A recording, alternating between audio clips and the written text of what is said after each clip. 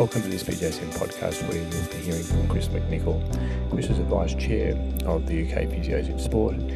He's at the Sports Institute in Northern Ireland, has tremendous experience including 2 Commonwealth Games and Olympic Games, and very experienced in teaching about taping.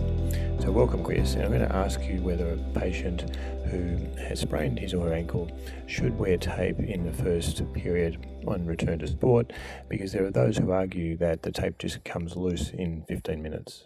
Okay, well, a starting point would be just to say that when we talk about taping in the conventional sense, we're talking about generally zinc oxide techniques and the use of elastic adhesive bandages. But why tape your ankle then if you've had a sprain? There's very, very strong evidence in support of the use of ankle taping and bracing in the reduction of risk of recurrence. Lots of studies powered to the order where there's thousands of subjects in those studies, confident in saying that you can reduce the risk by up to and over 60%. But what I would say is an important point to remember is that whilst the tape gets significantly looser and its ability to restrict range of movement decreases, especially after exercise, that some of that effect is still retained at end range. And it's at end range that injury occurs, and that's where the damage happens. So recent evidence has come out over the last number of years in which studies have looked at the amount of accessory joint motion in the ankle with taping. So 2 particular studies I'd like to discuss are papers by Hubbard and Cordova, published in 2010, and Miller in 2012. Both those were published in Foot and Ankle International.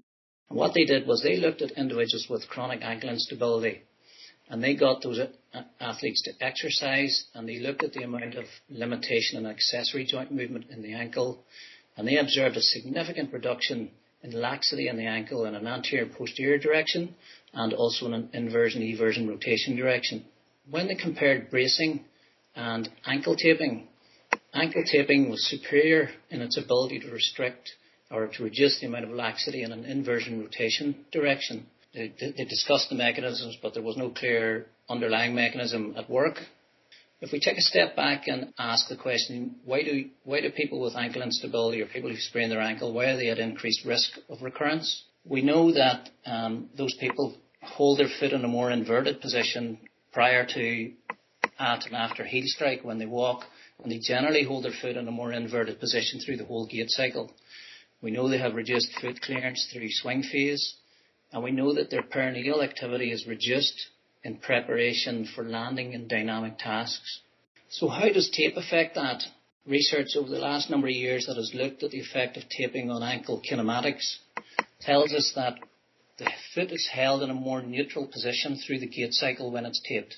And the work of Eamonn Delahut and McNicholl, they looked at single leg landings and observed a significant reduction in the amount of plantar flexion in preparation for and at landing. There's some quite old evidence would suggest that there's an increase in perineal activity through terminal swing phase. So if you put those things together, there's a change in the anticipatory components of swing phase, such that potentially we're holding the ankle in a more neutral position at heel strike with the perineal switching on, able to control that injury mechanism, if you like. So which of those mechanisms is at work? There's potentially the mechanical or the passive strategies of tape where the foot has been held, their ankle is being held in a more neutral position, or is it that we, through more sensory motor or proprioceptive mechanisms, are affecting muscle activity and an active strategy? That last study that I referred to there by Megan East, in which she demonstrated a reduction in plantar flexion in preparation for landing and at landing, also showed that there was a significant reduction in dorsiflexor activity. And we might make inference from that it's quite a passive strategy then that we get the effect from taping. So it's not that we're actively holding the foot in a different position. But in terms of the proprioceptive effects, it's very hard to say, looking at the literature, that we see an increase or improvement in kinesthetic awareness. The literature is quite confusing when you read it. But in that wider definition of proprioception, there's been some nice studies that have looked at people with instability and asked the question, can we improve their ability to balance on one foot, dynamic tasks? So we're talking the Star Excursion Balance Test, hopping tasks. And it's quite clear from those studies that we can't say that we enhance performance in those tasks. But ironically, those studies by Sawkins and Delahut that looked at that, they found that individuals had a much increased perception of stability, confidence and reassurance. An individual's confidence and perception of stability is a critical factor in a successful return to play. So I think that mechanism is in effect there at the ankle also. There's a perception that you're better off, and you do better off, but really we don't understand the true mechanism, or do you think the confidence means that you're integrating the systems better? Well, I think it's the effect is multifactorial. If I would say, we potentially have, the mechanical effect of holding the ankle in a better position, but we also, I believe, probably have these proprioceptive effects, whether that's the pressure of the tape on the skin, the reactionary feedback through perineal activity, but individuals feel more confident, they feel more stable, and as a physio, from my perspective, they're more likely to move with better quality movement, greater degrees of freedom, and as such potentially have more normal movement patterns. Now, how long should people tape their ankle after injury? That depends on the sport, depends on the injury, and it depends on the athlete.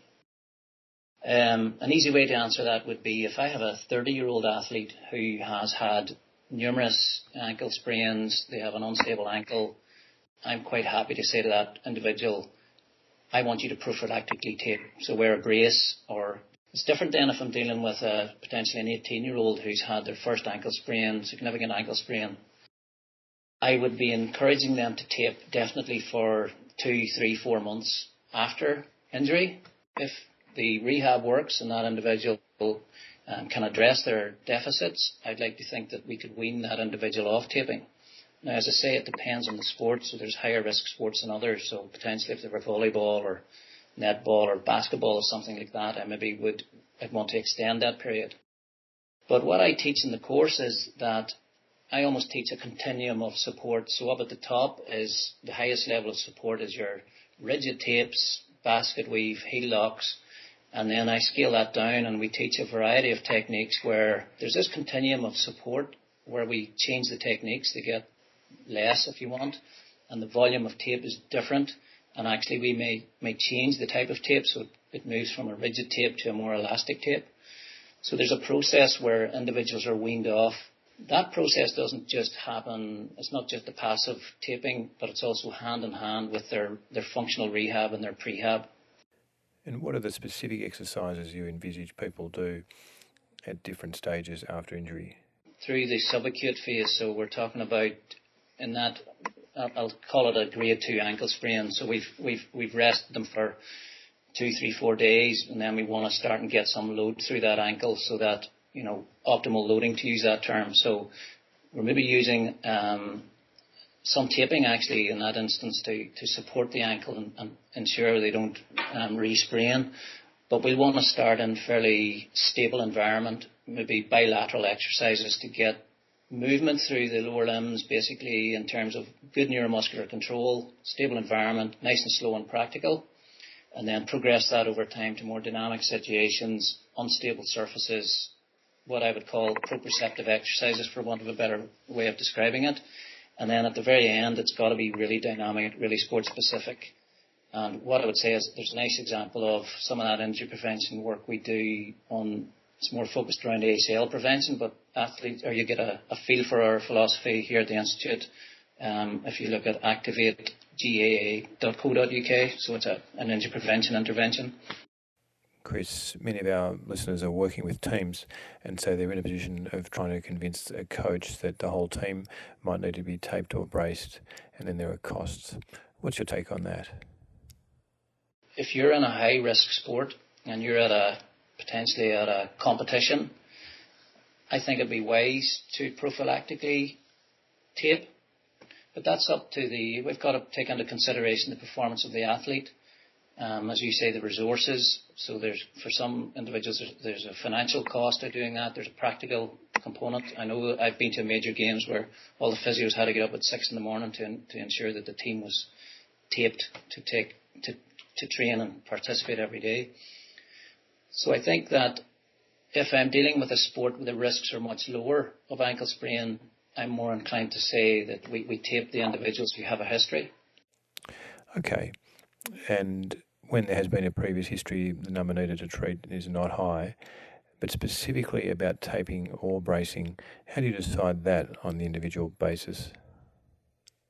If this athlete is working in an environment where potentially they're a professional sports person and they have access to a sports medicine team that can apply their ankle taping at every training and every game, then we're quite happy to say, okay, you allow the medical team to do that.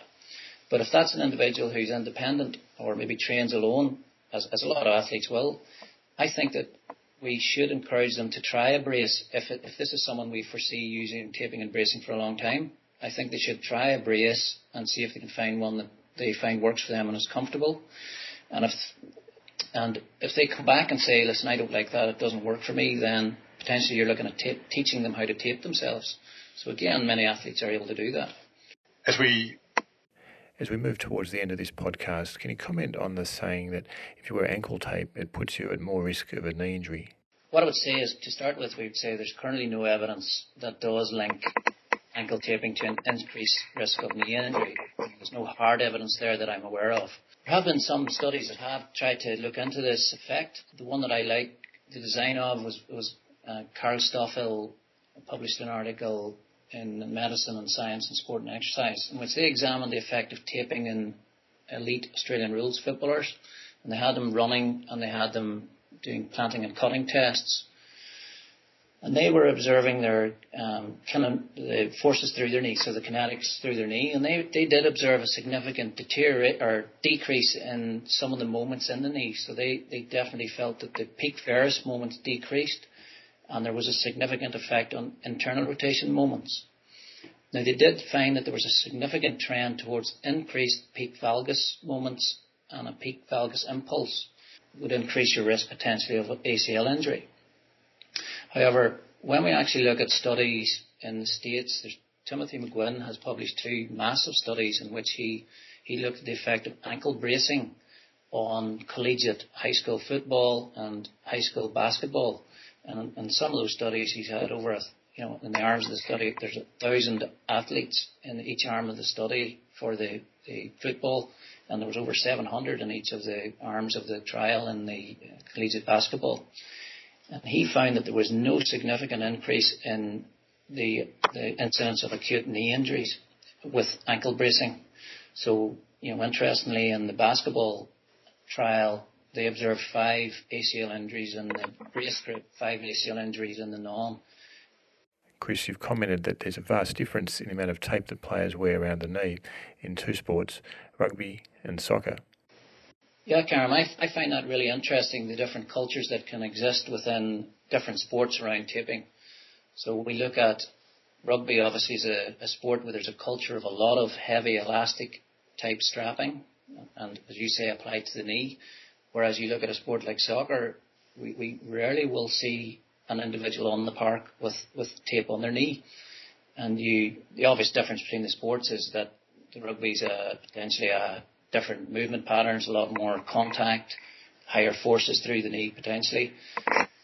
But I would ask the question, why do soccer players never have tape in their knee if it is effective? And, I've seen a change in culture there in terms of one of the local sports here in Northern Ireland is Gaelic football.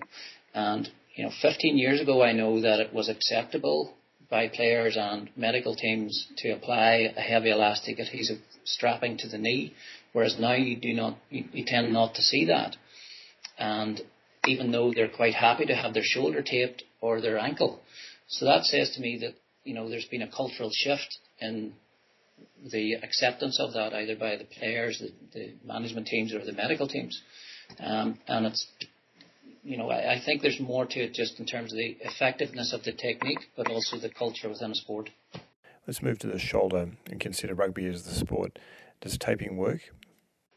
Yes, I believe it does.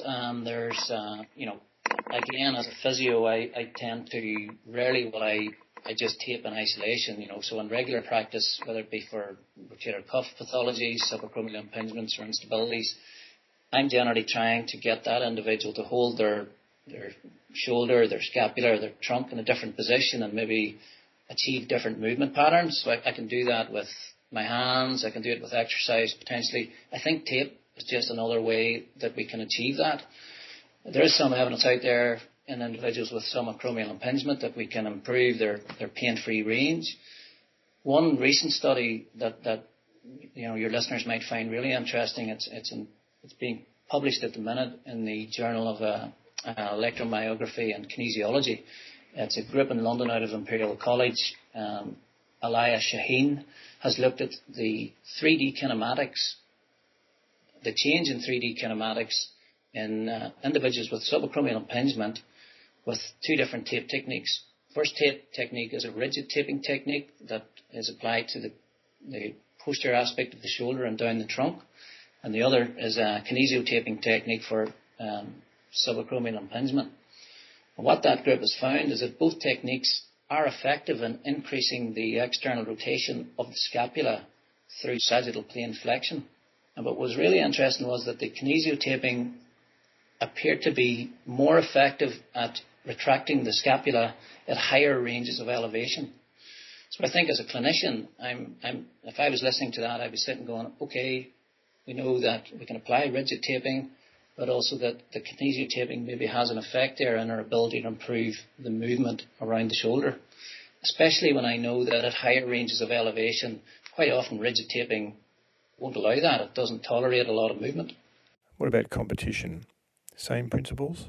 No, I would say we're much more likely to tape for competition. The actual techniques, personally, I use a lot more elastic adhesive techniques. So that might be Tape K, it might be dynamic tape, it might be old school elastic adhesive bandages. But we're applying those tape jobs to stabilize shoulders, force close the region, prepare athletes for competition. Now, I would appreciate that whilst the forces are higher and that potentially the taping is offering support to that, whatever that injury is, that part of that is also probably psychological on the part of the athlete. I do want to describe one study, though, that I found was quite interesting. It was carried out by Jenny McConnell. She looked at taping for the shoulder in a throwing task, and she compared athletes with a history of shoulder problems to healthy overhead athletes.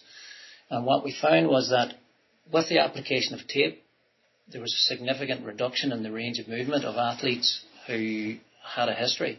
So I think that's significant. I think it tells me that applying tape around the shoulder through whatever mechanisms is restricting the range a little and maybe getting them to operate in a safer zone.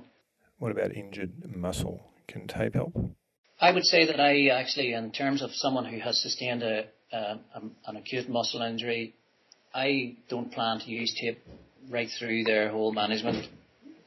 If things are going well, if the rehab has been good and we're returning them to play, I don't envisage using tape in that whole strategy.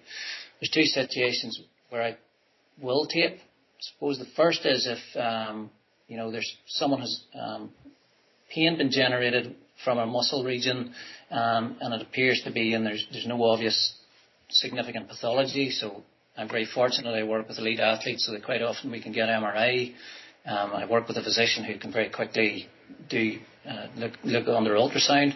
So if I have an athlete who has muscle pain and there's no obvious damage, what I can do is use taping techniques potentially to offload that sensitized tissue, whether it be muscle or fascia, and I can, for want of a better term, stress shield that region to see if we can get a return to function.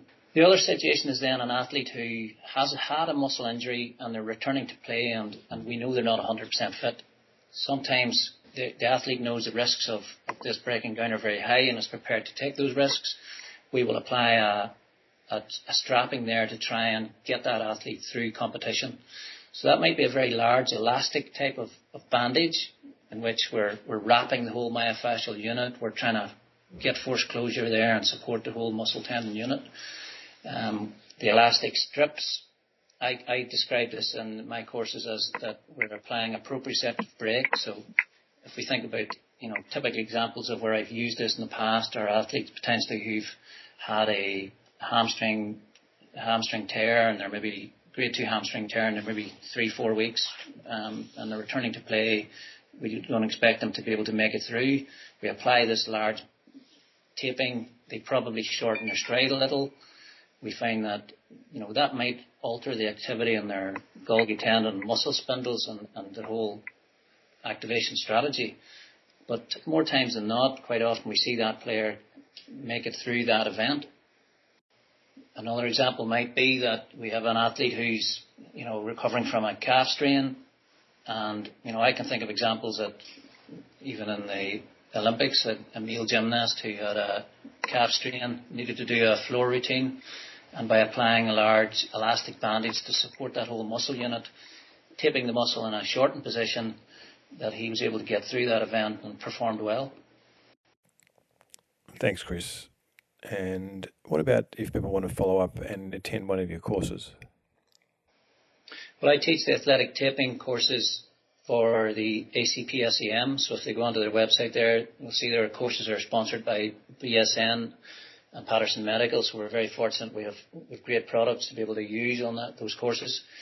You'll also be able to catch up with me and the other tutors of ACPSM at our conference this year in October. We have the adolescent athlete. That should be really good. Indeed. We'll close that one there and let you get a cup of tea, Chris, before we do the next chat on K-taping. Physios in the UK, if you're not already a member of UK Physios in Sport, join this tremendous organisation which will give you tremendous value, which includes 25% off the annual meeting, 50% off other educational events, full access to 3 journals and a voice on these, as well as being an advocate for your profession, all for just £55. So it really pays to be a part of ACPSM, UK Physios in Sport. Thanks for listening to this BJSM podcast, and look for Chris on the follow-up podcast about K-taping. Thanks for listening.